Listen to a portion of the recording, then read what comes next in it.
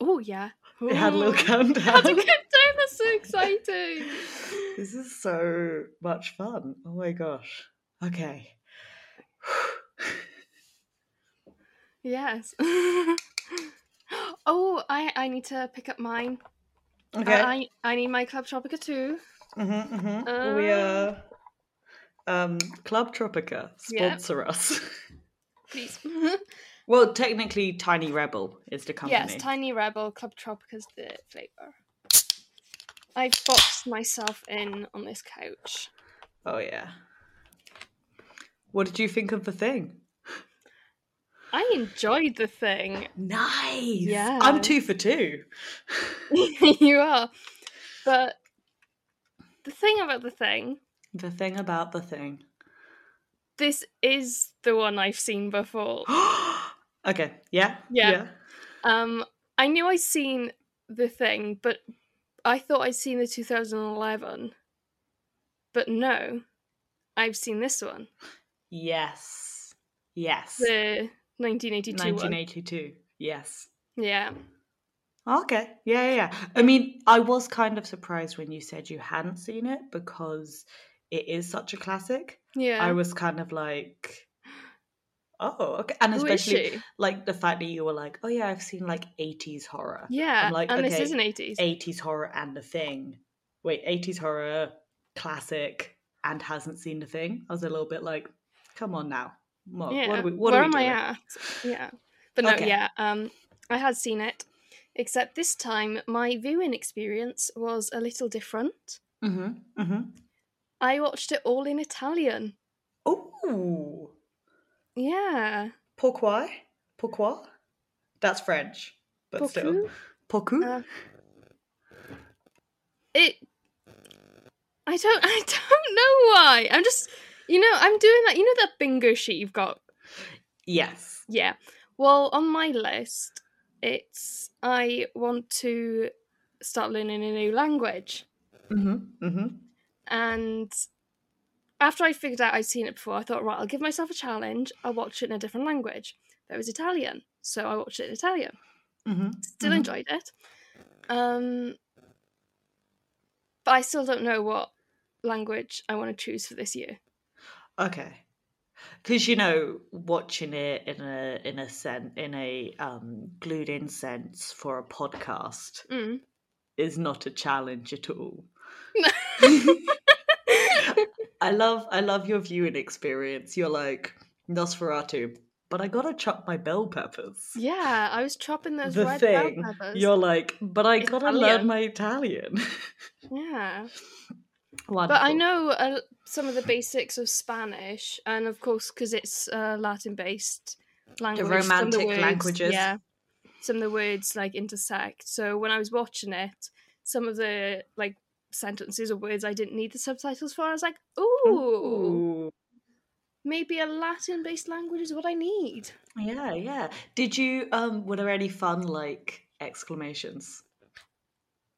Okay, so there was this one point. When I knew the other base, the first base was the Norwegians, aren't they? Yeah. Yep. But not Swedes. Yeah. In the English subtitles for the Italian one, it kept switching between saying that base was Norwegian and Swedish. Is that isn't that's in both? Oh wait, you said that's in English. Yes. The English subtitles. Yes. So the thing with that is that Macready, we'll do the whole plot in just a second. Yeah. Macready keeps calling them Swedish. And and the people around him are like, they're Norwegians, not Swedes. And he's like, same diff. Fuck this. So that makes more sense now. But because I was watching it in Italian, I don't know what the Italian is for Norway or Sweden. Yeah. So I was like, do they not know which country? Guys, it's Europe. You're on mainland Europe. Why are you not understanding? Like the English, at least, they're on their own silly little island. There's reason to be confused. No, that is a thing with Macready. Should we do the plot? Oh, okay. Oh yes, the plot. Okay, so do you want to start? Okay, so yeah, there's this group of American researchers. Before even that, can we talk about the music spaceship. to begin? The spaceship. Yeah, I always forget that it starts with a spaceship. I love that, and it gives the audience something like an in that the characters themselves don't know. And it's just like, you know this tiny little secret, you're sitting there, you're watching like, hee hee hee hee, I know something you don't.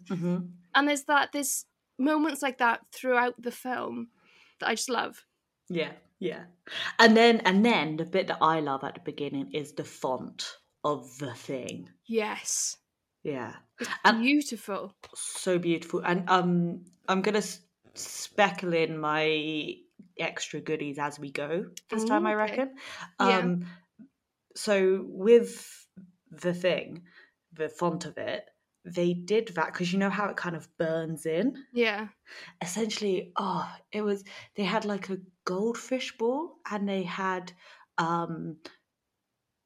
it was all blacked out, and then they had a bin bag.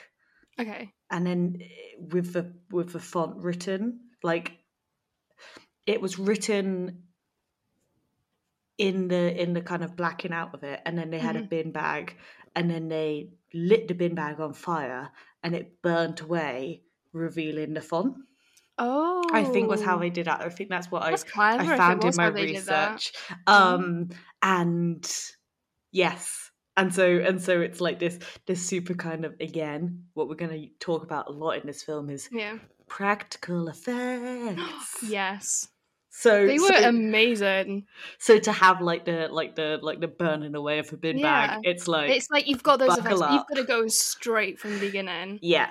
And I think as well, it was extra good, essentially, that it was the burning because of the burning throughout the film. So it kind of ties that, and it's nice. So yeah. No, it just like hits the ground running with like, this is a sci-fi. This is, because just like the font of it is so like, yeah. Oh, so good. So yes, continue. Yeah, so it starts off, we see this spaceship, and then we see this, essentially it starts off as like a documentary type style with a camera. Yes, which these kind we of find panning out, shots. Yeah, and we kind of find there's a link to that later on. And it's the Norwegians we see first, isn't it? Yes, yeah, in the helicopter. In the helicopter, and they're trying to shoot down this dog, and it's like this. Yeah, it's a husky dog, and you feel for the dog. It just drops you in it. You have no idea what's going on. No, and the music as well. It's like that adventurous. It's got the suspense in it. Yeah, and it's like, okay, so there's something going on that we don't quite know why. They're shooting at this dog for a reason. Why? Yeah, but also, such a cute dog. Why are you shooting at a dog? What's wrong? So that dog, I did have the name of that dog, but I can't quite see the notes now. But it's part wolf. It's like a husky that's also like part wolf. Yeah. And that is, remind me of that, because that's really like, there were shots that they only really managed to do because this dog is not whole dog, if that makes sense. Okay. Yeah. But yeah, adorable dog, and it's just running, and it's being shot at from this guy from a helicopter, and you're like, what the fuck is going on? Why are they killing the dog? And Don't kill this dog. Yeah, the dog, he looks like he's just like running around having fun, just being all playful. And you've just got this like machine gun pointed from a helicopter, just pointing at this dog, trying to shoot it down. Yeah, and then you cut from that to kind of the American base. Yeah, and you start where meeting. The dog arrives at the American base, and with the helicopter. Before he arrives, you meet Macready. Yes, and Macready is playing chess with like, it's like online chess, And I always think this is such a good introduction to McCready's character because he is playing chess, he's getting really cocky, and then he loses. And when he loses, he throws the immediately... split. Yeah, he opens the computer up and pours his drink in it, breaking the computer. Yeah. He has just broken his... Like, it's everything you need to know about this character in one. It's... Because chess is like this cerebral kind of game. So he's a planner. He likes thinking. But also he's not great at it. Yeah. And when it doesn't go his way, he gets frustrated. And he self-sabotages. Yeah. The fact that he breaks his only entertainment. Yeah. In an isolated place. Yeah. Yeah. The other thing that I, through my research, was pointed out, so the voice of that computer is... the only female voice. Yes. The only woman. John Carpenter's wife. Oh. Is the voice, because it's John Carpenter's film. His wife voices the computer, and it's the only female voice in this whole film, and he calls it a bitch. I know, and it's so. But it's again because he's not flirting with the voice, but when it's like his only form of female contact is that. Yeah, voice. And when he thinks he's winning, he says, "Oh, you're losing your touch, baby." And then he loses, and he calls it a bitch. And that is everything about, I was going to say, the female experience. Happy day after International Women's Day. Oh, yeah. But it's that thing of when the going's good, hey, baby, hey. And when then the going's bad, bitch. Yeah. I just thought, that was really interesting, given that that's the only female voice that we ever have in this film. And we get both sides of that coin. Straight away, within a minute. Yeah, less than. It's like... it's less than a minute. It's literally just flash. Yeah. So we get that introduction to McCready. And then, and then the dog, and then the Norwegians and the dog are approaching camp. Yeah. So Norwegians have bad grip strength.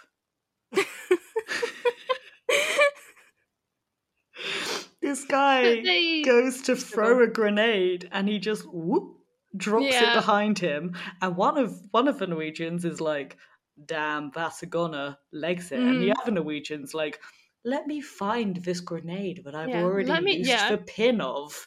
Let me just find it as it's about to explode, and then go to pick it up to throw it in the intended direction. Just run and use a different one." Yeah, how many do you have? Cool, run. Dude. I guess it's hard to have grip strength when you have with those Arctic level gloves. Well. Yeah. And with the icy cold, if that plays into it at all. And with a high stress in situation. Yeah. I'll let it slide. But you still wouldn't run to a grenade that's about to explode. Yeah. Or maybe, you know what? Maybe that Norwegian is the Captain America. Yes. He's jumping on the grenade for his friends. Yeah. God bless him. I loved that scene. It's so good. No, but okay. The thing that's great about this scene is the language barrier.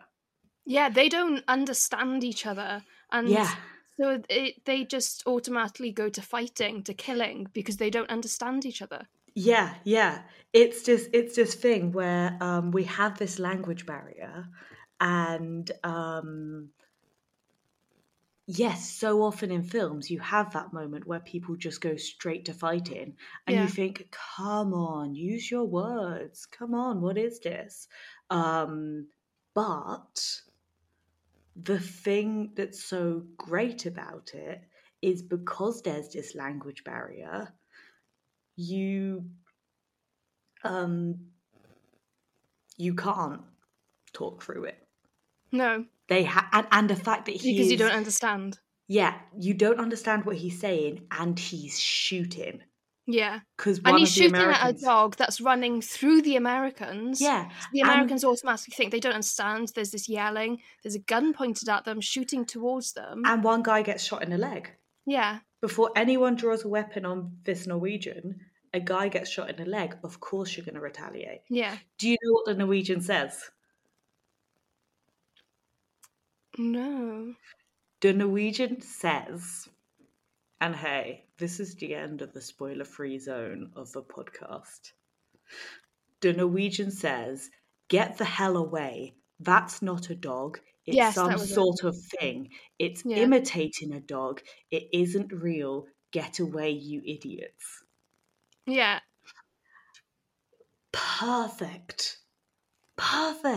And that again gives the audience something that, because there's subtitles for the foreign speaking parts. So the audience gets that message, but you had that subtitled.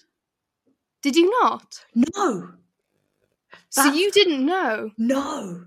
Oh. In the English version, none of the foreign language is subtitled, so you don't know. I feel like that kind of ruins it for you. Oh, quite possibly. But it also made me But you feel had already like, seen it. You had already seen it. Quite a few years prior. Yeah. But I think so we've got a different experience of that scene. Yeah. So I think I liked having that subtitled for it because it made me have this understanding a bit more as to what's going on, but also the fact it lets you in on the film. Essentially, it gives you an in, and you've got this feeling that you know something that they don't know. How are they going to find this out? I think it works. That I get what you mean. It's kind of nice to have that in. I think it works so well not knowing, but then finding out after, because it is just that thing of like, oh, everything was there. Yeah. That Norwegian guy did everything he could have done. Like, he was trying to get that sorted. He was trying to get the message across. And that language barrier. That language barrier. The first time I ever, I guess, came into contact with this film, a friend of mine had watched it the previous night. This was when we were probably in year 10. Yeah. And she was like, oh yeah, I watched this film called The Thing. And, like, oh yeah, what's it about? Oh yeah, it's about this shape-shifting alien. It's a really good film. This film starts and you think, oh my gosh, why are they shooting this dog? And then by the end of the film, you're like, God, I wish they killed that dog. Yeah, that is it.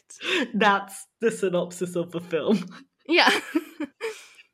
Oh no! Oh God, they should have. The film gets you in your feels and invests you emotionally from the very beginning because of that scene with the dog. It's so cute. I know. But yeah, I love the fact that the Norwegian guy lays it all out. Yeah. He's like, right, this is what's going on. This is happening. Yeah. You need to get your shit together because something's going down. But because no one understands him, boom, headshot, gone. And then there's no way for them to know until shit goes wrong. Yeah. Because they've killed the only person who they've killed the source. Understanding. Yeah. So. Yeah, and then it's like not long after that they go to the Norwegian base just to see what happened, and they go there and find it's all up in flames. And then that's their first encounter with the thing that they know of. Because of course they don't know about the dog, which is technically their first encounter. Yes. The thing I also like about, just to put an end on the Norwegian scene. Yeah. As in when we meet them, not at the base. I can't remember who says it. Possibly the captain. But he says, first week of winter. And I think like the whole of that first scene beautifully sets the scene. You have this total idea that you have been dropped into right in the middle. Yeah. and you don't know what's happening. It feels like the end of a film. And there is a prequel, so it kind of is. So the 2011 version is the prequel. Yes. And that is... So and I hadn't seen that film. I haven't seen the prequel. Have you not? No. But it follows the Norwegians. The Norwegians, yeah. I've like heard about it. I think it's a really good idea, but I've just never got around to watching it. But you have this situation, you don't know what's happening. Okay. You have these characters that are beautifully set up in terms of like McCready and this dog, and then you get first week of winter, and it's just this idea shit's ready to hit the fan. Yeah, it's just like perfectly tells you like, and also the like establishing shots of the Arctic are so empty, are so cold. It shows you just how isolated they are, that there's nothing there at all. Yeah. And it just perfectly gives you like location, character, and time. It's just because it you don't flashes need any more. Winter 1982. Yeah, you don't need any more information. No. It just sets it up straight away. Yeah. The set. So the way that they filmed this was they had a set that they did do some filming in they did do some establishing shots, I think, in Antarctica or Arctic. I would never remember which one. But the majority of it was filmed in Antarctica. Yes, because it's the one with land, not the one that's just ice. So yeah, what they did is they built a set, and I think is it British Columbia? And it's like a place in, I think, Canada. Yeah. Where it's very cold. And they built this Alaska? set. Vancouver? Possibly? During winter? No, because wasn't it filmed during August? Yeah. But it actually snowed. So they built this set, they allowed it to snow. And then it got snowed in, and then they got loads of shots. And then when they were filming on a soundstage, like a set like that, they refrigerated the sets, essentially. Oh wow. Essentially, these actors were actually clever. cold. These actors they were freezing. Yeah. And I just think it really, like, you can tell. Yeah. It adds to the madness of it, kind of. Yeah. Because like in some shots as well, you can actually, like in the end shot, you see McCready's breath. Yes. So we have the scene where we meet the dog. Yeah. We have the scene where first week of winter. Mm-hmm. Then McCready takes the doctor to the Norwegian base, and we see the chaos that is the Norwegian base. Yeah, it's very dilapidated. It's burnt basically to the ground. Mm-hmm. Mm-hmm. And you get their first known account of this strange thing, which looks like a human. But its face is slightly... Yeah, it's distorted. Yeah. To me, it looked as though they were conjoined twins that had been set on fire. Yes. Or I always think it kind of looks like... Because it looked like it had two heads. Yeah, I always think it looks like, on...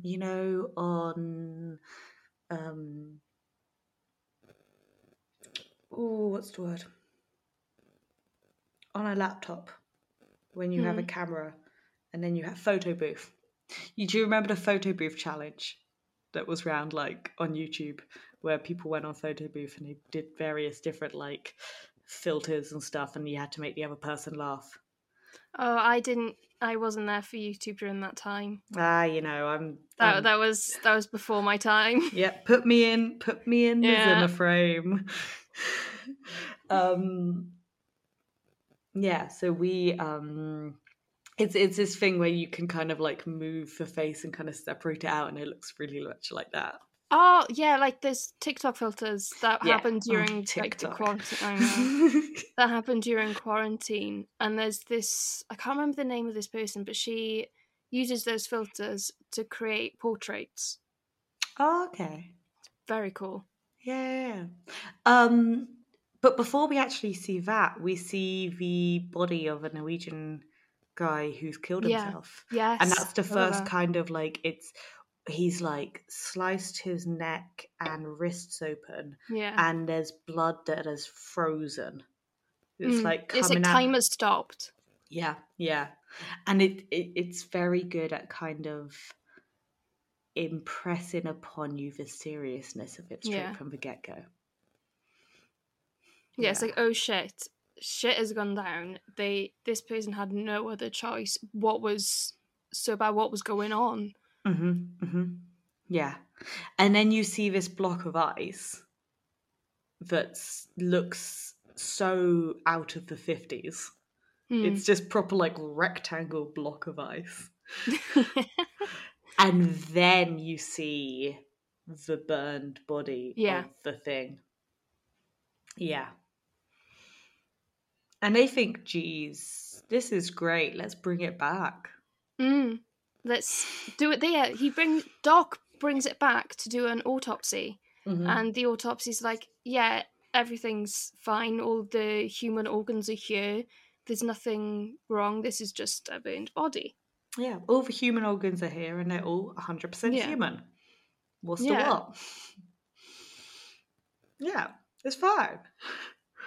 So we're like, okay, what is going on? This is not human. Huh? Yeah. There's like this big question mark. Yeah.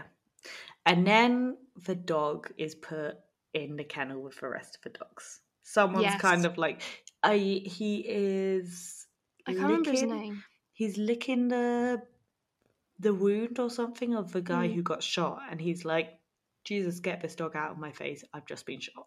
Yeah. I don't need this jumpy, playful dog around me right now. Yeah. This is too much. You keep saying jumpy, playful. So this is where I say about this dog. He's so still. And it's something that I feel like when I thought about it and when I kind of watched it with this in mind, I noticed how still this dog actually is. It's like when he's around people in crowded spaces, this dog, he's like more playful sometimes, but then you see him in background shots. Where's he playful? I think there's a bit when they're in like the mess hall, and there's that first bit. I think it's mainly just those two, but then like when you see him in, there's the bit where he's jumping up on them when he's running away from the Norwegians. And then there's a bit where he licks the guy's hand or like kind of nips at the guy's hand. Yeah. But I feel like that's not playful. He's just kind of there. So where I was going with that, with him just being there, was that in the back, some of the shots you see him in the background and you can see him watching. Yes. And he's observing. Yes.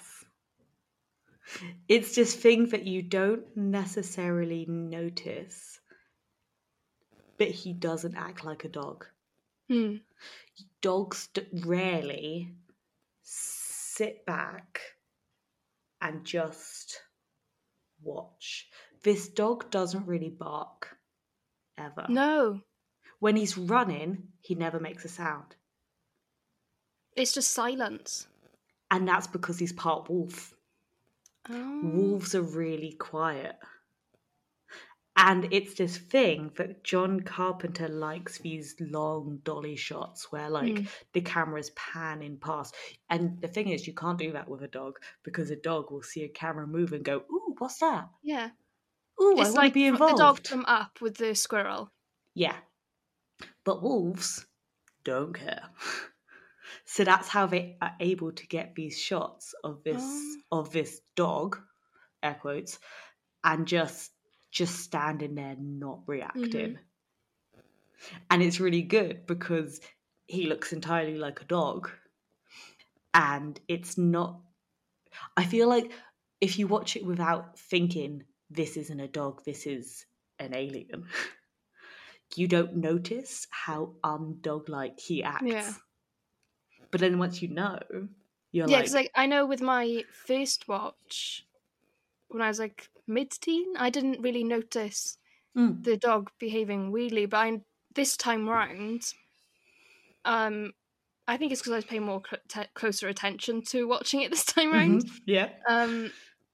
But it's you could see some of the weird behaviors. Yes. And it's He's just so silent. Yeah.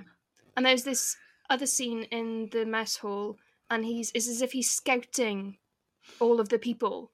He's sneaking around them all as if to find, so who's next? Yeah. It's such brilliant dog acting. Shout out to that dog. Shout out to that wolf. Shout out to that wolf dog. Yeah. So then the dog gets put in the kennel with the rest of the dogs. And they sense something's not right almost straight away. And oh my you gosh, see them these cowering. poor dogs. Yeah. The bit that always gets me is the dog who's trying to bite its way out. It probably is tearing at the fencing, and it gets open and it nearly gets out, and then at the very last minute, it starts spewing fluid at it. I don't know if that's stomach acid or its way of starting to combine. Yeah, so what it is, it's the thing, it's something in the cells of this alien creature. Yes.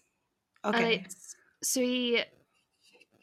the creature's individual cells will pick up the organism that it's trying to imitate.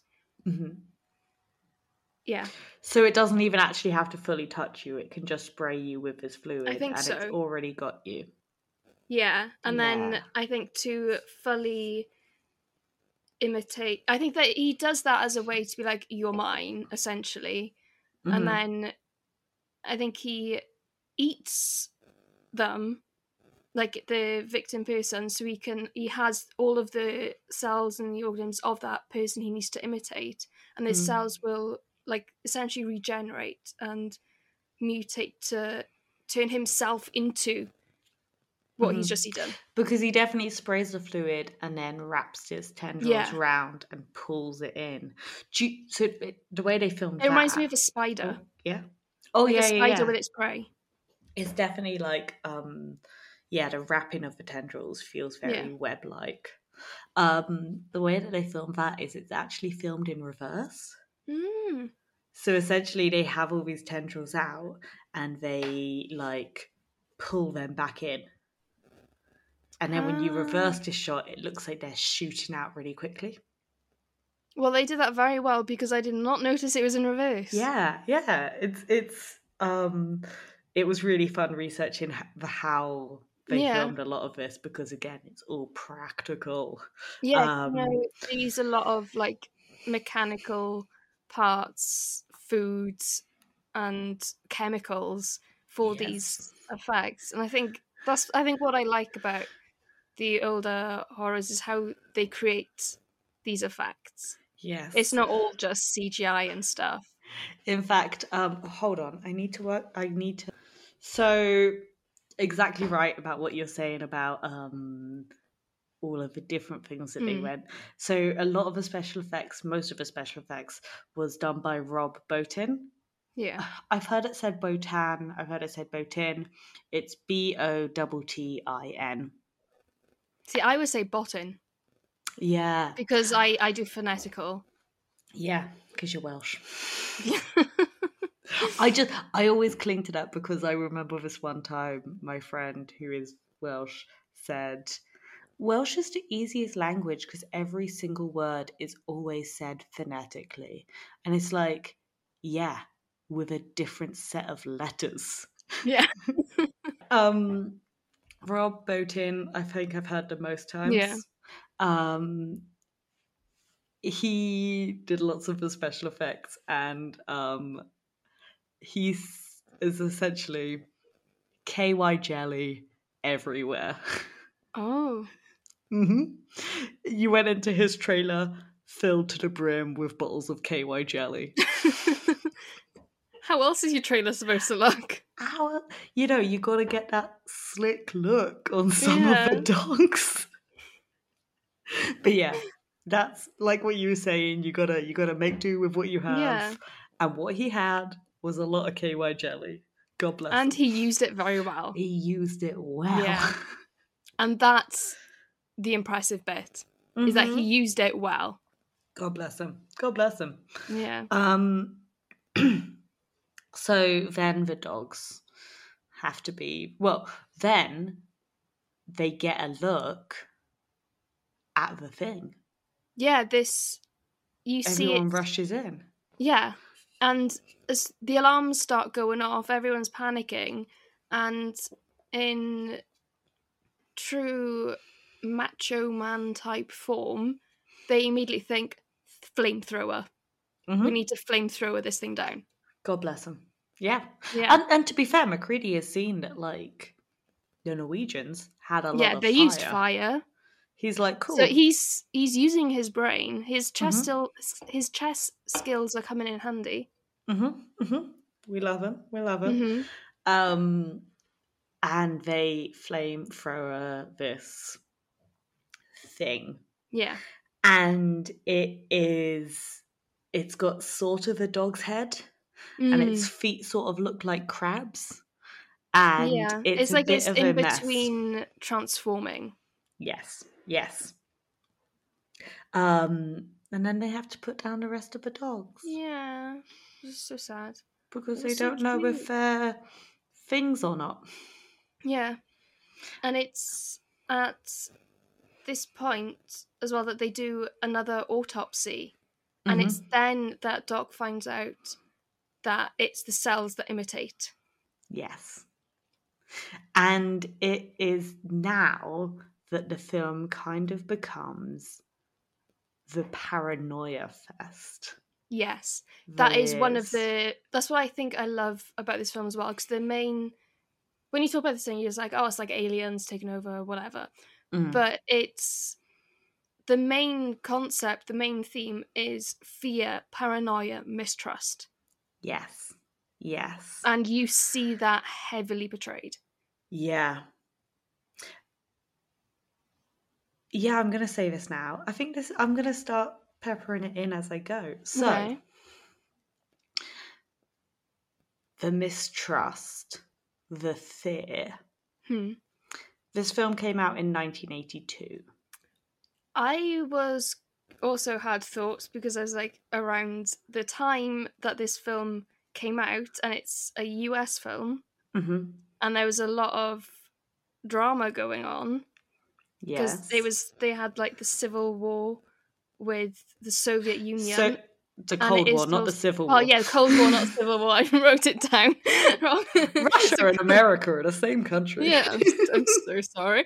No, I love it. Cold War between the two, and it was also post-Vietnam. And so we mentioned previously that in I think it was the first episode, that horror films tend to portray the fear of society at the time. Yes. And this film, you can kind of see the sign of the times. Oh, yeah. It's so paranoia based. And also, what I was going to say in terms of fear and bodies and where is the danger, it's also right around the time of the AIDS epidemic. Yes, I was going to get to that later on. Oh, okay. Well, yeah. I thought while we're talking paranoia... Yeah. Where is the danger? Yeah. Who is the danger? Who has the danger in them? Yeah, and it's like it's not something you can... Yeah, it's not something you can tell from the outside. It's not something that you can see. Yeah, it's not visible. It's a lot of men... Yeah. Unable to see who has the danger. Yeah. So I think it's very it's because it's based off a short story, and it's pretty much to form to the short story. Mm. So it's one of those things where I don't think, well, it's definitely not a film that was based on AIDS. Yeah. If that makes sense. Yeah.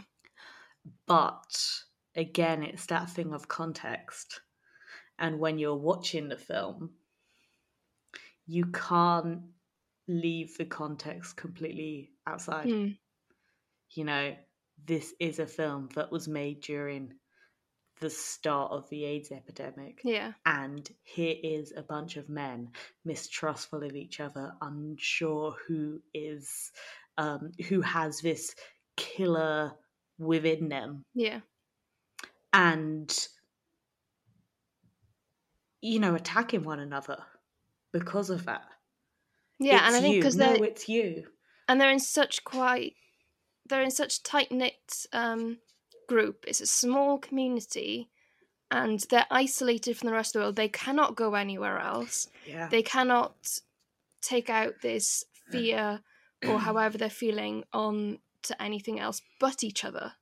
Mm-hmm. So I think that heightens their own emotions, their own fears, their own mistrust to one another, and makes it this explosion, essentially.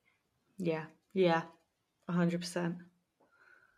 So, should we continue? Yes. With the plot?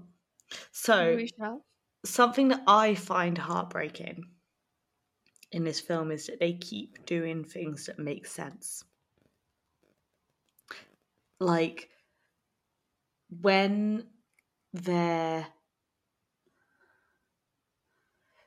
see someone walking around, a bald guy who got shot, Yeah. with a ginger beard, he sees him walking about, and this guy who sees him immediately runs to the others for help. They're not isolating themselves to the point where they're not trusting anyone.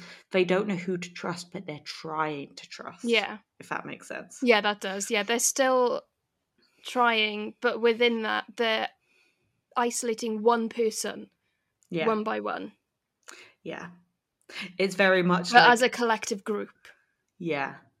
And it is just that thing where they're trying so hard, you want it to work. Yeah. Because they're not being stupid with it.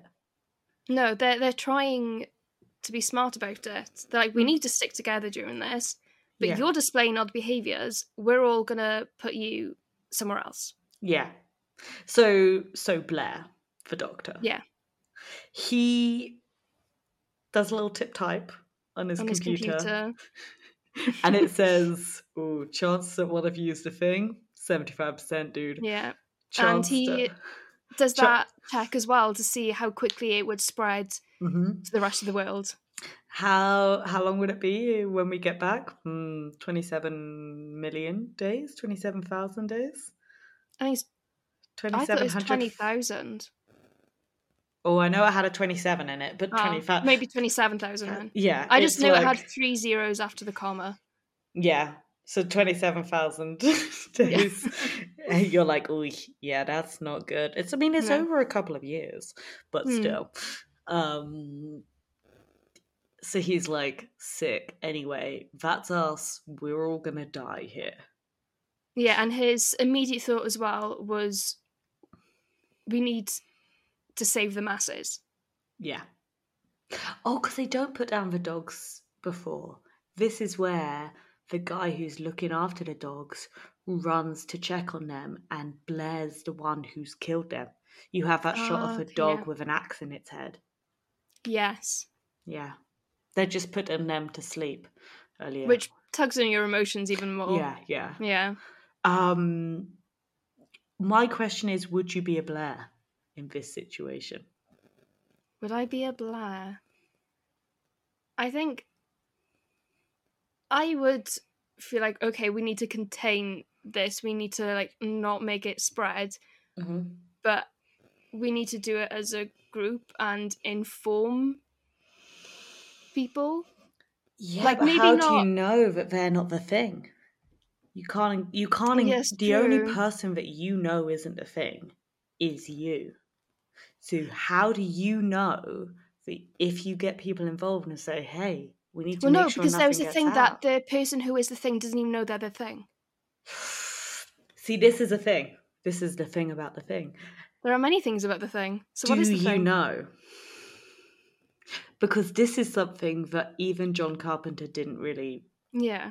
I say, like, essentially they didn't decide. They were like, yeah, who cares? It's up to interpretation. Yeah. So do you know when you're the thing? See, I took it when I was watching it as in, you do not know.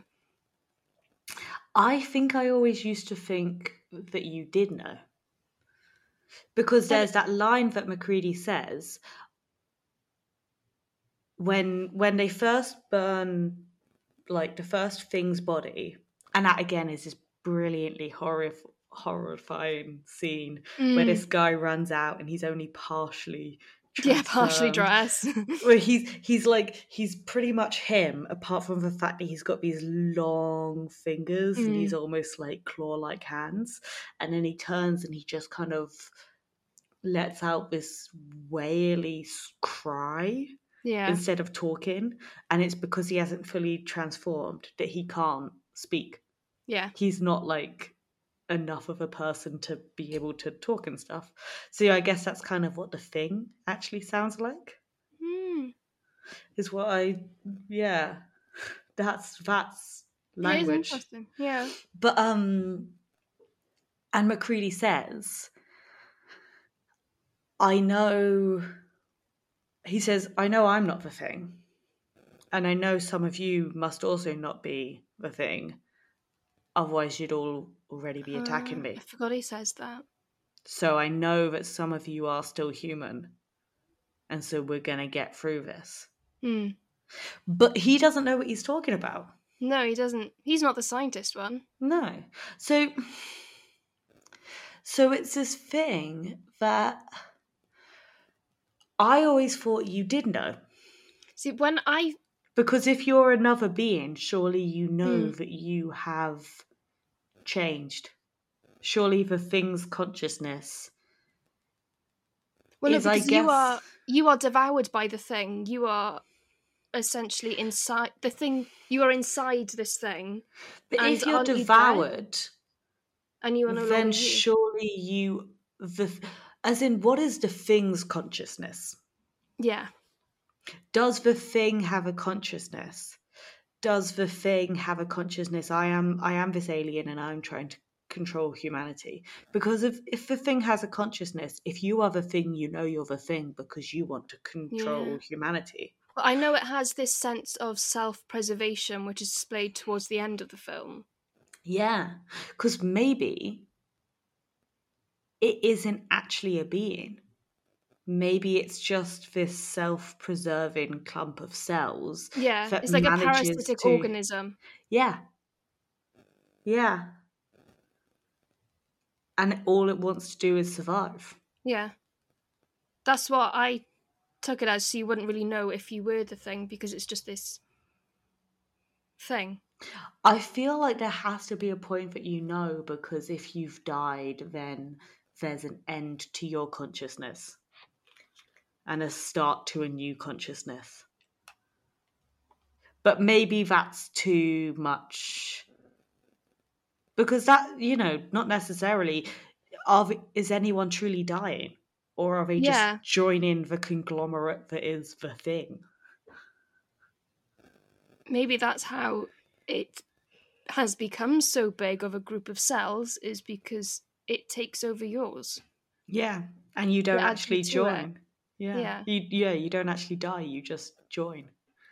You become one with the thing. It's interesting.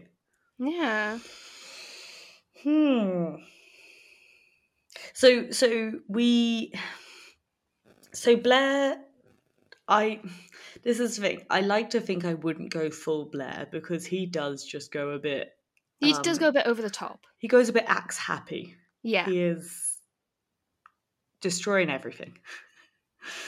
He destroys the helicopter straight away, the only way out. Yeah, and like ice cat or whatever it is. Yeah, like the snowmobile thing. Yeah, the snowmobile. Yeah. And they have to lock him up. I thought this was a bit of brilliant dark comedy because they go out to check on him later on in the film, and there's just a noose in the foreground, and he's just there going, "I'd like to come back in. I don't want to be out here." And the whole time he's having this conversation, there's just a noose. Is he the thing?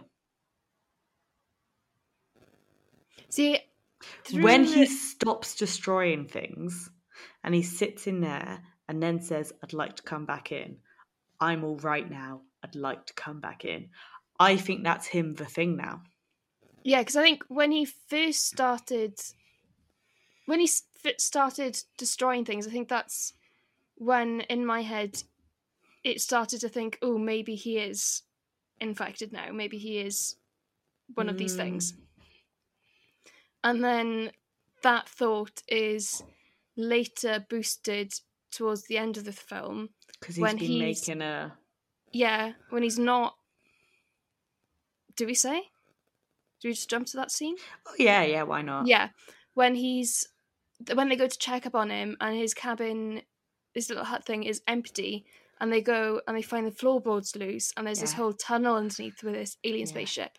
Yeah, so he, by the end of the film, he's definitely the thing. Yeah. But at what point does he turn?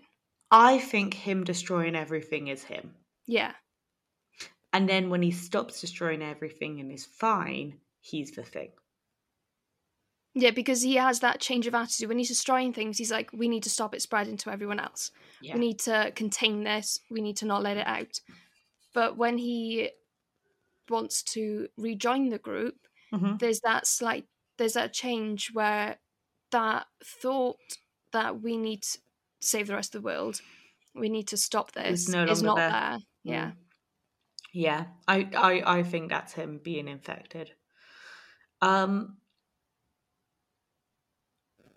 Can we talk about the defibrillator scene? I loved that scene. It's such a classic. Yeah. I've seen the comparison between that and the chest burst scene. Oh. It's chest chomp. Yeah. As opposed to chest burst. I quite enjoyed the chest chomp. It's this brilliant bit where they've just had like, my arm's gone. They just had all of this situation where everyone thinks MacReady's the thing and they're not allowing him in, but he breaks in to the storeroom and he's holding dynamite. He's about to blow the entire thing up because this is the thing about MacReady again. He's self-sabotaging. Is he the thing? Because there's been clothes with his name on that have been shredded, torn, covered with blood. And that is one of the signs. He's the one who earlier says, I think it rips out of its clothes to transfer. So is he the thing? He's our point of view character, but that doesn't mean that we're not having an unreliable narrator. And all of this is happening, and then Norris has a heart attack. And instantly, because again, they are good men, they stop arguing. Right, we need to help Norris. We need to do what we can. We need to save this person. They get the defibrillator out, and this doctor goes, right, clear, no chest. Shot. No, he just goes straight. The chest opens, chomps down. Yeah. And you see those little teeth just coming through to his arm and just disappearing. Gone. And it is such an iconic scene because you had all the stress of MacReady, Childs being like, you're the fucking thing, I'm gonna get you. MacReady shouting back, holding the dynamite. And then you're like, okay, Norris is in danger. It's that like their sense of humanity comes back for that second. Yes. And it because there's a different kind of stress, you don't think about the thing anymore. Because you're like, right, we need to help Norris. Okay. Nothing thing related is going to happen because we're currently helping Norris. Yeah, this is a different situation. This is an unrelated stressor. So they're focusing on that stressor to forget and push out the original stressor. Yeah. And then I guess it goes back to that thing of, do you know you're the thing? Because Norris just has a heart attack. Yeah. He's the thing at that point in time. And he just has a heart attack. So you clearly have a life of your own. Because they say he's dead. It is a bit of a mindfuck. Yeah. Yeah. And then all hell breaks loose, and the doctor's got his arms like bleeding, and then what happens to him? In my mind, like, his arms go and then he's out of the film. Yeah. I don't think they really focus on what happens next to him. Because they set fire to Norris's body, but then his head stretches off. And do you know about this? This is one of the very common fun facts. I may not know this. Bubblegum. I did not know this. Was how they get the stretch of his head. Oh. It's bubblegum. That's actually in Stranger Things. Yeah. The teacher who has the AV club, there's a scene where him and his girlfriend are watching The Thing, and he's like, do you know how they do that? It's bubblegum. Oh. And she's like, ew, gross. See, that didn't stick in my head. Yeah, it's like one of those really common things that everyone's like, hey, that's how they did it. But yeah, so his head's stretching, and then it gets to the floor and it grows legs. And everyone's so preoccupied with the body. Yeah, that's what I love as well with the thing of letting the audience in on it. Yes. Is because only you as an audience know that although they've set fire to this, it's this thing, it still hasn't stopped it. It can still going. Fire is not enough. Because every part of it's alive. Yeah. You as an audience know this, but the characters, they've all got their backs to this thing. They don't know what's going on.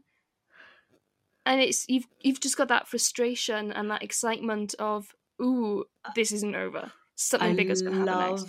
I love the shot of the thing just walking around with them like in the background. With it in the background, the thing's just like do do do do do. It feels so cartoony. But with its little legs. If we go back to the wolf part at the beginning with the dogs, and they're all in that cage, I think it's at that point where it's just this head and these legs that just run out. Yeah. I loved that. Yeah, it's like this creepy, it's like this spider, but its body is a head, essentially a deformed head with just these spider-like legs just scuttling between the people. It like grows eyes out the top. Like it has Norris's eyes, but it grows eyes on stalks out the top. And one of the guys says, "You gotta be kidding me." And then they set fire to the head. Yeah. And it's just this thing of like, as scary as it is, it doesn't take itself too seriously. You gotta be kidding me. This guy you feel that frustration from this person. You feel how fed up they are. Yeah. They're like, geez, isn't this over yet? Yeah, yeah. And then they do the blood test. Mm-hmm. And the blood test is where I was going to bring in the HIV epidemic that was going on. Yes, because this is where this is where my first thought of the link to it came. Was because the only way you could test to see if you were the thing was through a blood test. Now, at the time, this was the HIV epidemic.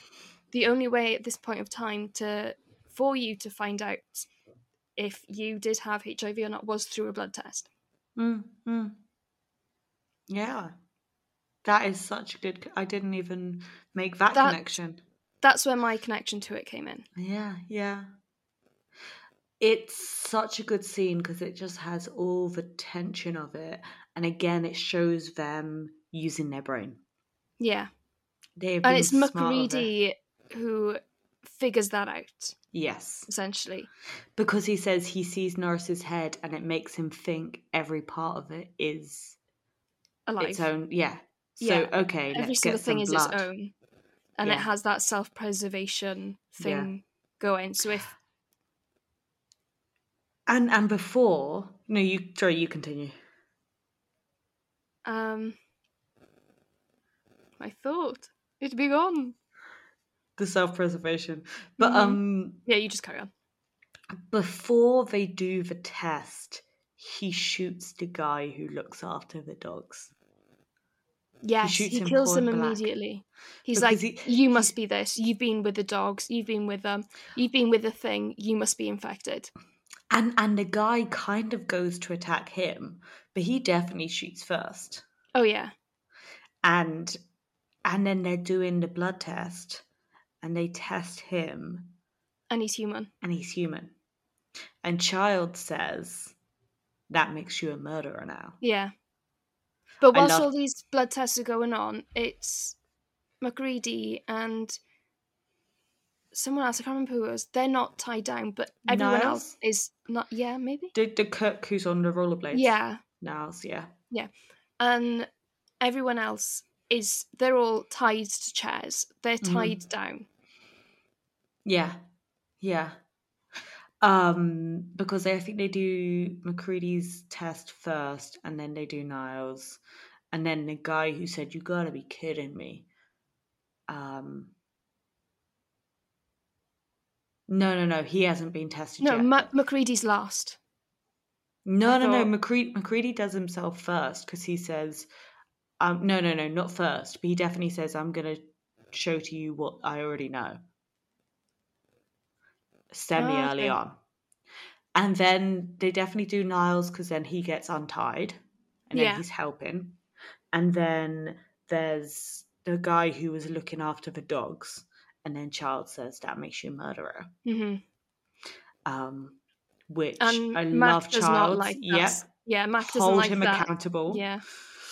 And then they do the guy who said, "You gotta be kidding me," who's helping, who's untied. No, he's still tied. They do the conspiracy. They do the conspiracy theorist guy. Yeah. Who was smoking weed earlier, who also says something about Chariots of the Gods, who is a big-time alien theorist. I can't remember the guy who wrote Chariots of the Gods, but he's like one of those. It was so interesting hearing it. Now I've kind of gone down the rabbit hole of like conspiracy theory, because like Chariots of the Gods is a bit of a, not quite a dog whistle, but it's like it's the name of this book that like this guy wrote, who is 100% the kind of guy who's like, native people who ever did anything interesting must have been by aliens. Like that whole thing of like, the pyramids were built by aliens, and I can't remember the name of the actual island, but Easter Island heads. Yeah. I thought it was just called Easter Island. Is it not called Easter Island? I think that's the more like the modern English. Yeah. I know there's not the original. Yeah. But that's by aliens. He's the Aztec lines in the desert. Yeah, and that's like Stonehenge. Yeah. So he is 100% a kind of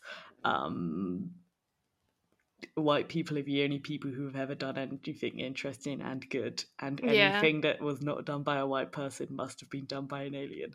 So it was very funny hearing like Chariots of the Gods, man. I'm like, oh honey, I don't, this is a no. But yeah, that guy, conspiracy theorist guy, they test his blood, and it's this wonderful moment where they're doing it almost. It's a moment where they're not focusing on it. Because I think it's just after something else is going on. They're slightly distracted. I think it's just after Child says, that makes you a murderer. And then McCready says, I'm going to save your blood till last. Essentially, because I know you're a thing. Yeah, he doesn't like that statement. So he's like, well then, fuck you. You must be the thing then. Because he doesn't like being called out for just killing someone. Which, honey, own your actions. Yeah. And then they're absent-mindedly doing conspiracy theory guy test. Boom, he's a thing. Yeah. And chaos ensues. Havoc is wreaked. But he's still, whilst this test is going on, he's tied to one other person, and this person. All of them. No, weren't they tied in a 3 and a 2? No, they're all tied together, but there's one guy kind of right next to him. And then the other guys are tied to him. Yeah. But, yeah, he's saying, get me out of here, get me out of here. Yeah. Like, untie me from him. Yeah.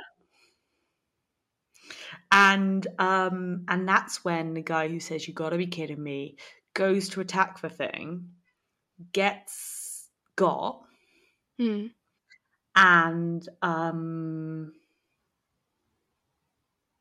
yeah, and we have another death. They deal with that situation, but the conspiracy theory guy, sorry, I've been misremembering. The conspiracy theory guy is the guy who says, you gotta be kidding me. And this again is a situation where the thing is not a hive mind.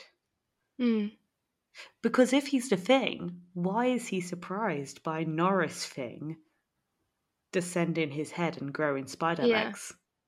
He says it if it is a hive mind, then they would know who the other person is who is the thing. Yeah, and he wouldn't be saying, oh, you gotta be kidding me. He'd be saying, oh, yes, hey Norris Thing, I recognise that you're a thing, and this is what we do as things. Yeah, and but it was like surprised. Only one thing was taken back to the American base. So it's this thing, it's a group of cells. They split off from each other then to infect other people and spread the thing further. But they don't have that hive mind to communicate. There's a bit where the dog goes into someone's room. I forgot about earlier. the dog. The dog goes into someone's room earlier, and you see a silhouetted form with big curly hair. Most of these men have big curly hair. Yes. So it's very hard to tell, but I think that is when Conspiracy Guy gets thinged. Yeah. I forgot about the dog, so that was another. That's either when Conspiracy Guy gets thinged or when Norris gets thinged. But you can tell one of them gets thinged at that scene. Yes.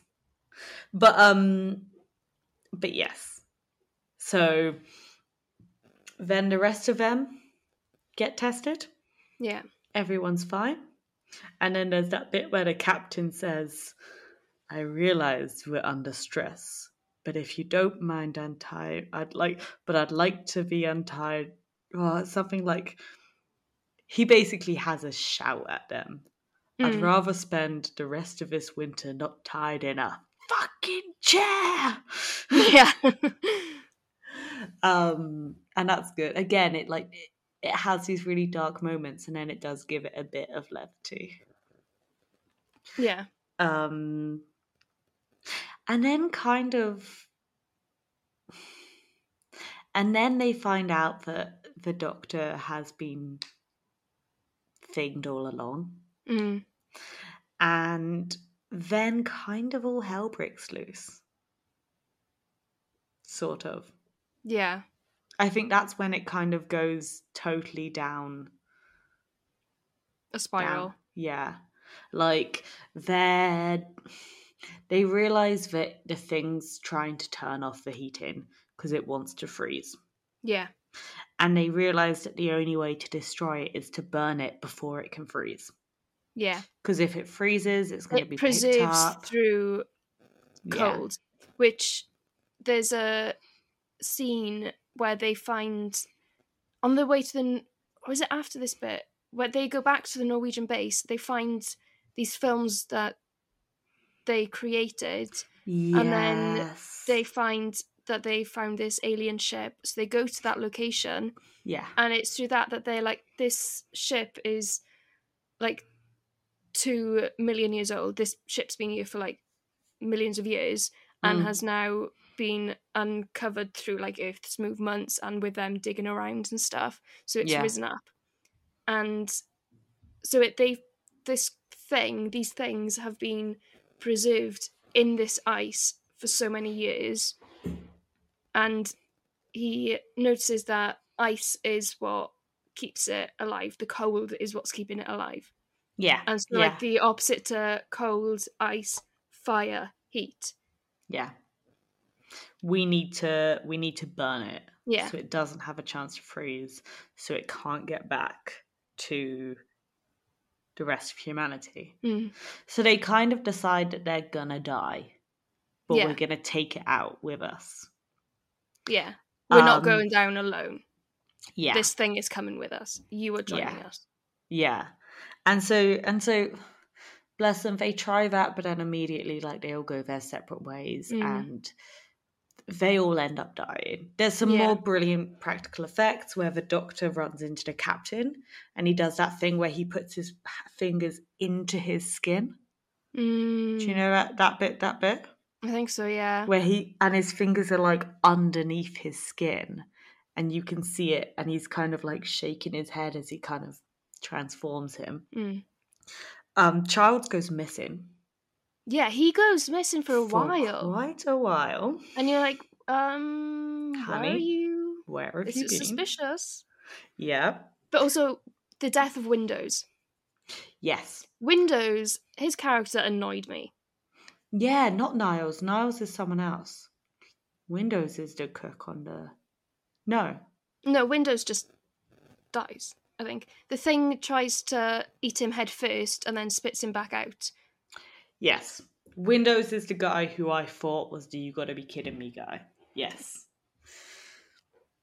Yes. He goes...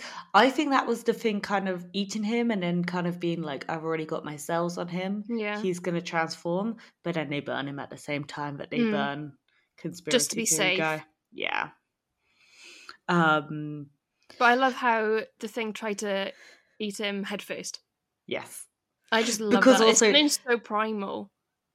It's the bit where conspiracy thing guy is turning into a thing and his eyes pop out of his head and his head splits open into a mouth and then he tries to eat him. It's so delicious. It does remind me of one of the... I can't remember what they're called, but from Stranger Things. Demogorgons. You know, the Starface Demogorgon. Yeah. It does give me that vibe. So, I mean, Stranger Things is a love letter to 80s horror. Yes. So, yeah. That is actually such a good take, yeah. And then Charles goes missing. Then you don't actually see Niles die. He just kind of goes missing too. But you assume that he must die. And then the captain dies because the Doctor gets his face. And then McCready blows up the base. Yeah. And then that's when, at the end, it's just McCready and Charles. Charles comes back. Yes. The view of the final thing, the kind of big conglomerate. Something that I love about that is it's got so many aspects of what we've seen so far. Mm-hmm. It's got the dog's head. Yeah. And also, the main kind of head part of it looks like it has Norris's hair. Yeah. It kind of takes different things from each of its victims. Yeah. And there's bits where I've said it earlier that it kind of looks like it has kind of crab legs. And I guess you do kind of get the idea that each time it merges with someone, it learns. Yeah. And so the fact that it has crab legs means like at some point this thing has come into contact with that. It's that thing of like it's everything it merges with, it learns and has to hand. It's ever growing, ever learning. Yeah. And then we have that brilliant ending. McCready's blown up a base. Yeah. Childs reappears. He sits Just down. out of the blue, he's just there again. McCready says, "Hey, you went missing. What happened to you?" And he said, "Oh, I got all turned around," or something like that. Mm. And they sit down and they say, "Oh, I guess we're just going to wait and see what happens." And they share a drink. Yeah. And earlier in the film, the doctor says, any small amount of cell. Because it's the cell, each individual cell can, Yeah. that's all it takes is just one cell. So he says we should start preparing our food ourselves. Yeah.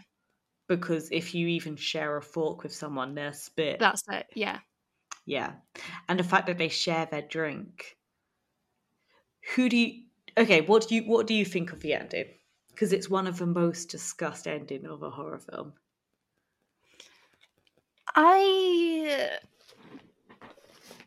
Just move for a second. Mm-hmm. I have mixed feelings about the ending. Okay. I like it that it leaves you questioning, as in, are they both human or are they both the thing? Or is one of them and one of them not? But because they share this drink, they're both going to be. Mm-hmm. But I just wasn't. Is it satisfying. too open-ended for you? I don't. Possibly. There was an alternative ending filmed. Okay. I did not know this. McCready is saved and is taken back to a base, and they do the test, and he's negative, and he tells everyone, and that's the ending, and the thing is defeated. Oh, is that better? I think that would give a more fuller, satisfying, and like a end. But I do also kind of like that that the end that we see does leave you with a question or two. I like having a question at the end. I love the ending. I love the ending because I feel like it's the way that they look at each other when they share the drink. I think the first time I watched it, and I think every time I watch it, I have a different ending. And that's why I love it so much. The first time I watched it, I think I thought McCready was human, Charles was the thing. Yeah. And then the second time I watched it, I thought they're both human. They share the drink, they look at each other, they're both human. And then I think I watched it and I thought they're both the thing. So yeah, I think at least one of them is the thing. Who do you think? Who do you reckon? If you had to make a call, they're both standing in front of you, who are you flamethrowing? See, when I think about this in my head, I think, right, the thing, it's self-preserving. Mm-hmm. McCready blows up the base because he doesn't know who the thing is, doesn't want it to escape. Mm-hmm. Wouldn't he blow himself up with it? But then also, where's Childs? Where has he been? Why is he suddenly reappearing now? Why indeed? Who are you flamethrowing?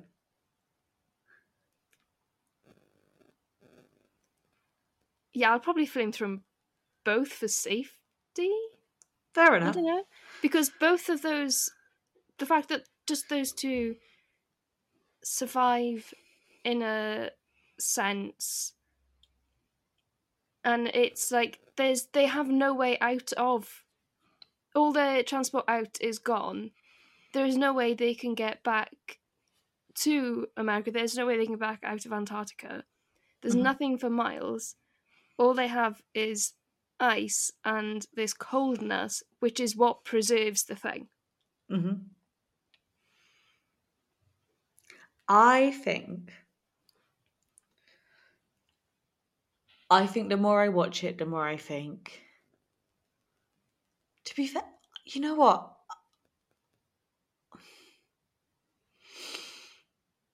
I think they're both human. I think they're both human, and they both are aware that they're gonna die. And I think and they it's both that last drink as a they hurrah. This is don't it for us. know if they've killed the thing, and that's why they're not immediately killing themselves. We're just gonna sit and we're gonna see what happens. Yeah, in case the thing's still alive after all that explosive heat and stuff, because it does take more than just fire, as was proved before. Yeah. So they're keeping themselves around for as like that backup plan to be like, in case it rises from the ashes, we're like, well, we're still here, bitches. We're gonna take you out. Yeah. The thing is with this film is whatever happens, the thing has won. Yeah. Unless they did manage to destroy it. But we have no confirmation of that. So either they're both infected, McCready or Childs is, or neither of them are, but we haven't seen the thing die. Yeah. So 3 of those 4, the thing has won. And the 4th one, we're not sure. Yeah. Which, if you're talking statistically wise and with probability, overall the thing has won. Yeah. The cinematographer, Dean Cundy, basically revealed that they had a way of showing who was human. Okay. He said, this is a quote, he said, "You'll notice there's always an eye light. We call it a little gleam in the eye of the actor. It gives life." Oh. So anytime someone's human, there's a glint in their eyes. Well, the next time I rewatch, I will have to keep an eye out for that. McCready has a glint in his eyes and Childs doesn't. Oh. So according to Dean Cundy, Childs is the thing. Oh, that reminds me. Mm-hmm. There is also Mac can't be the thing because he has that breath at the end. Yes, that's another thing. Yes, the thing doesn't breathe. Mm-hmm. It doesn't have that breath. Yeah, so Mac would still be human because he has that human breath at the end. Mm-hmm. But Childs doesn't. So there's also a video game. Okay, I did not know that. Yeah. Basically, in the video game, it's like a first-person shooter type game. You find the base and you find the body of Childs, and he's just dead. So the video game says confirmation Childs was not a thing. Okay. And you don't see McCready's body. Oh. So McCready was a thing. And then Outpost is completely destroyed. You encounter a helicopter. As the helicopter flies away, the pilot turns out to be McCready. But you don't know if he's a thing or not. So according to the video game... It's like that game is trying to play out different ending scenarios. Yeah. So according to the video game, McCready's a thing, but also you don't ever get confirmation that he is a thing. So maybe McCready just survived. Yeah. But how? If it's ice. If Childs died from the ice, how is McCready just chilling? So, the way I see it, the film kind of gives the ending that McCready is a human. Yeah. The video game kind of gives the ending that McCready is the thing. And I kind of like the complete unknown of it. Yeah. The mystery. Yeah, I love it. It's up to the audience's interpretation. Yeah. I think I would probably say that this is my favourite horror movie. It's not my favourite movie that is a horror film.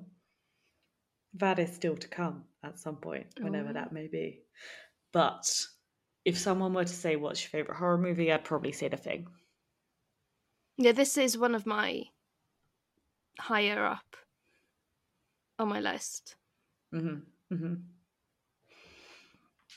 It's just so... It's everything that I think I want in a horror film. Yeah. I'm just trying to look at my notes and see what else I have to say. Did you know that it was a flop? I did not know that it was a flop. When it first came out, absolutely flopped at the box office. Oh, wow. Yeah. That is surprising. Especially as how it is such a classic to this day. Yeah. But it's such a downer because of that ending.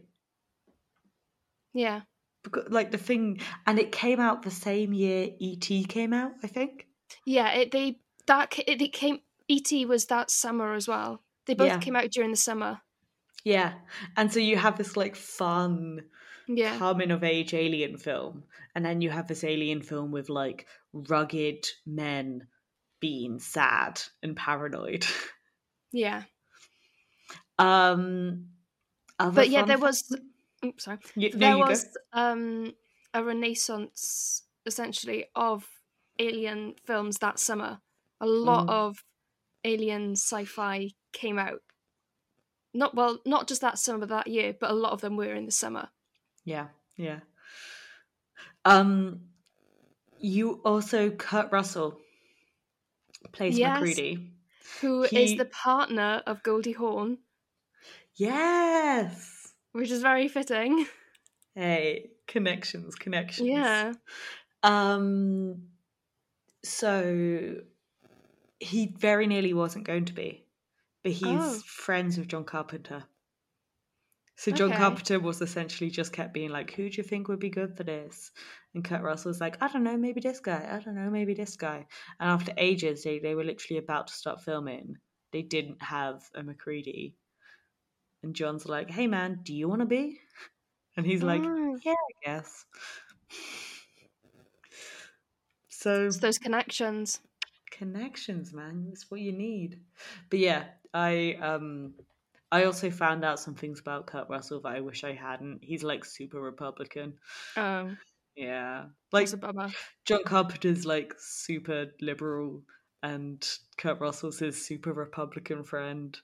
It's like, cool, anyway. Yeah. The other thing, John Carpenter basically has a quote that back to flopping at the box office. I'll go to the second point in half a second. Yeah.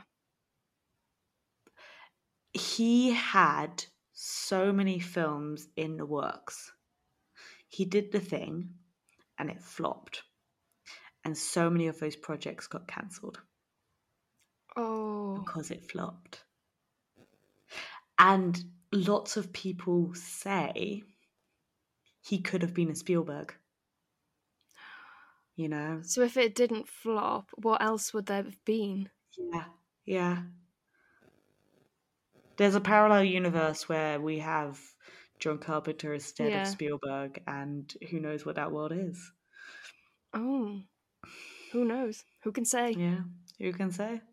Mm-hmm. He also, John Carpenter has a quote that there are essentially two types of campfire tales to tell. Yeah. There's stories where the evil is out there, and there's stories where the evil is within the camp. Yeah. And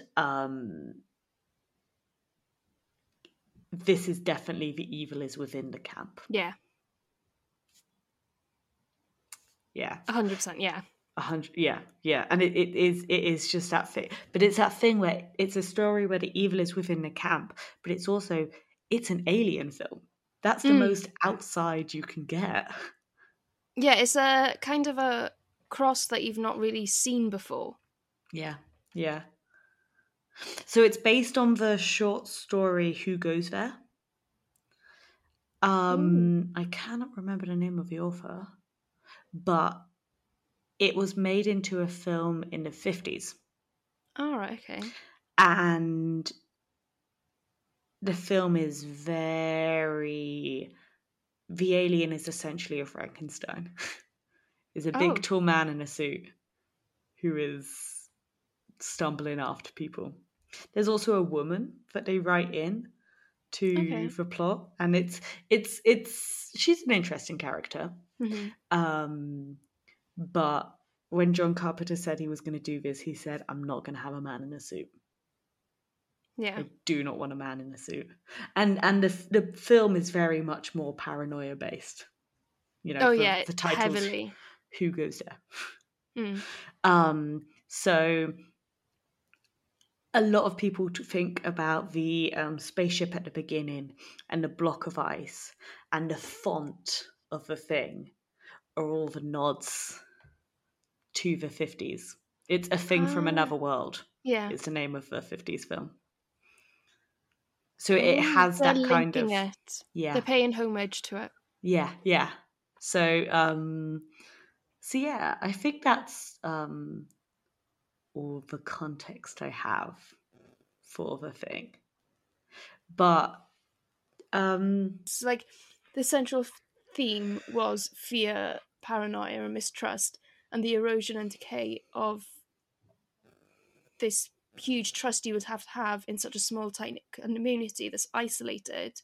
And there's just this one thing that's unknown and can just strip that trust down almost instantly. Yes. What I also like about the film is you kind of, again, it's that idea that you're coming into a film that's already half made. They already have their enemies. Yeah, there's characters and... Bless you. Bless me. You already get the sense that there are some characters who are annoyed at each other. Yeah, you get characters who, especially with Windows, I think they... Yes. Everyone just gets annoyed by him. There's the chef, who they don't quite take seriously. Niles, yeah. Yeah, Niles, they kind of like dismiss him, but I think that's also part with he listens to Stevie Wonder, so I'm on board with him. Oh yeah. But I think as well with the dismissal of Niles is because he is the chef, he's not one of the scientists. Yeah. So they're like, you are inferior. And I also feel like he seems younger. Yeah. Than everyone else. He does seem... Yeah, because he seems more like in his 20s, whereas everyone else is like 30s up. Or 40s up, if that makes sense. Yeah, That's definitely. like the impression you get. So there's that huge age gap as well, so they're just seeing him as this child. Yeah. Rollerblading, listening to Stevie Wonder. I do like the fact that the song is superstitious. Yes, very fitting. And I loved how he was rollerblading as well. Oh, he rollerbladed everywhere. What a man. That's probably, you could tell if he was the thing, because he probably stopped rollerblading. I'm going to rewatch it and wait till the rollerblades come off. That's when he's no longer Niles. Were there any other themes? I did have this note on toxic masculinity.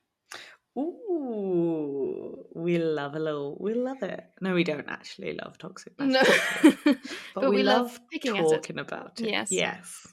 And it's displayed slightly throughout the film with these men immediately thinking that they have to deal with a situation in such a powerful way. It's like it's immediately like bombs, immediately flamethrowers. And they don't try to stop and think, well, this isn't working, what else would work? Sit down, have a little chit chat. Yeah. They're boys who enjoy these big toys. Yes. They also immediately think that they're in the right. Yeah. They're not getting other people's point of views. They're sitting down. They're not sitting down. They get angry when they get called out. I'm going to shoot this guy. Shoot first, ask questions later. Yes. And then and that's another reason why I think John Carpenter was so set on the idea of not adding a woman, because obviously the 50s version does. Yeah. And that would just change the dynamic. Yeah. Because if there's a woman there, that's that whole idea of like, okay, let's protect the woman, and it gives everybody like a shared goal kind of thing. Whereas because there's just the men, you kind of have that whole no man is an island type idea. There's that thing that men are much more prone to isolate themselves, whereas women are much more social. As in, like, and is that natural, or is that how we've conditioned ourselves? Probably the latter. But yeah, it's like women go to the bathrooms in groups, yes, typically, and men just go on their own. See, that's why. Okay, so if we're in this situation, let's say it's woman base at the Arctic, no one's getting a thing because we all always pair up. No one's alone. Yeah. And it's the fact no one's that pissing alone and turning into these a thing. men, whenever they get like in a huff or something, they go on their own, and it's at that point that they they're get thinged. the thing. Yeah, that's fine then. I wanted to know that we'd be all right in this situation, and we would. Yeah, we'd be fine because we'd be pissing together all the time. Yeah, as we've done many times before. And you know what? Next time, I feel like this doesn't happen as much, but you know when you were younger and like it was like a thing where people always like, why do all girls always go off to the toilet together? Because there's safety in numbers. Because sometimes there's a alien presence that was unearthed by Norwegians and thawed out, and it might take over my brain / become me / kill me. We're still not sure. But if there's somebody else with me, that won't happen. It won't happen. And that's why I piss with a friend. Yes. Excellent. What will we be watching next time? Next time, the film chosen is The Duel. It's 2022. Yeah. I watched it on a plane and loved it. And yeah, I want to share it. Yeah. Okay. I'm glad you're excited. Yeah, no, I haven't seen this one. Like, I actually haven't seen this one. So I am excited. Okay. Thank you for listening to this week's episode talking about The Thing. Please feel free to check us out at _horror_shared on Instagram. And also, we have an email. We have a Gmail. Yeah. I really want to start hearing what you guys think of these films. So feel free to same thoughts of as us. Yeah. Were you listening to this whole episode going, no, this film is actually about just how cold it is, and it has nothing to do with masculinity at all.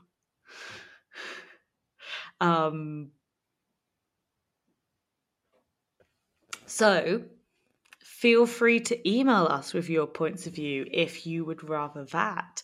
You can send us a DM on Instagram. You can email it to us. You can get in touch in whatever way you see fit. The email is ahorrorshed@gmail.com. So that's all very easy to remember. So yes, next episode, Mog will be talking about The Duel.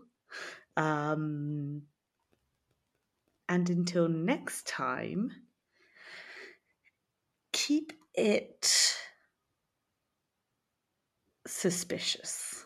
Oh, I was wondering would end it as.